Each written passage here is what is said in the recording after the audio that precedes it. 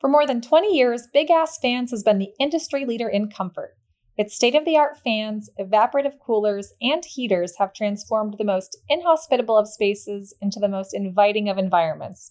Learn more at bigassfans.com. Restaurant sales are up, there's a new crop of breakfast concepts, and inflation is dampening coffee shop sales. This is RB Daily, your quick look at the industry's top stories from the editors of Restaurant Business. I'm Heather Lally, Senior Editor at RB. And I'm Jonathan Mays, Editor-in-Chief of RB. Restaurant sales continued to increase last month thanks to inflation. Restaurant sales rose 1% in June from May, according to new federal data released on Friday. That is roughly equivalent to the rate of menu price inflation during the month, according to data released earlier in the week. The results demonstrate that consumers continue to absorb higher prices despite a wave of inflation that has hurt overall spending power, though there are mounting concerns about lower traffic and the inability of low-income consumers to continue their spending. One big reason, according to one survey, is that consumers are less willing to cut spending at restaurants than they are other things like clothing or even groceries. A new wave of restaurant concepts is going after a young, more affluent breakfast crowd. Led by so-called daytime dining specialists like First Watch and Snooze, the challenge has prompted the old guard of AM specialists like Denny's and Cracker Barrel to arm themselves with upstarts of their own. Meanwhile, many of those graybeard family dining brands are revamping their menus with new and more upscale options. In short, this is not your grandpa's breakfast market anymore.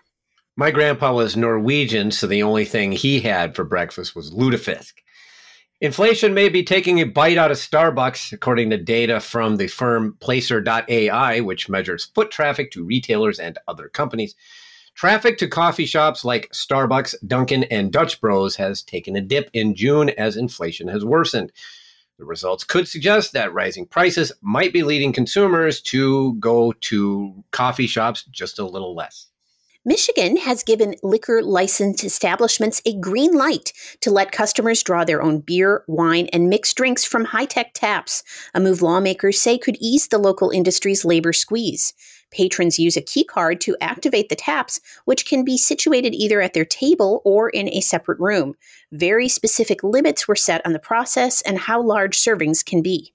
Arkansas is warning restaurants to verify the identity of anyone who presents themselves as a sanitation inspector from the State Department of Health.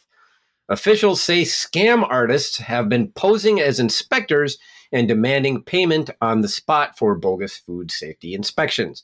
Operators are advised by State Attorney General Leslie Rutledge to demand and scrutinize the person's ID before proceeding with the inspection. And that should do it for today's edition of RB Daily. Tune in every weekday wherever you get your podcasts. I'm Heather Lally. This is also Ms. Lally's last RB Daily. Thank you very much, Heather, who is moving on to much bigger and better things over on Winsight's retail side. Thank you, Heather, for all of your work on RB Daily over the years. I'm Jonathan Mays. Have a great day.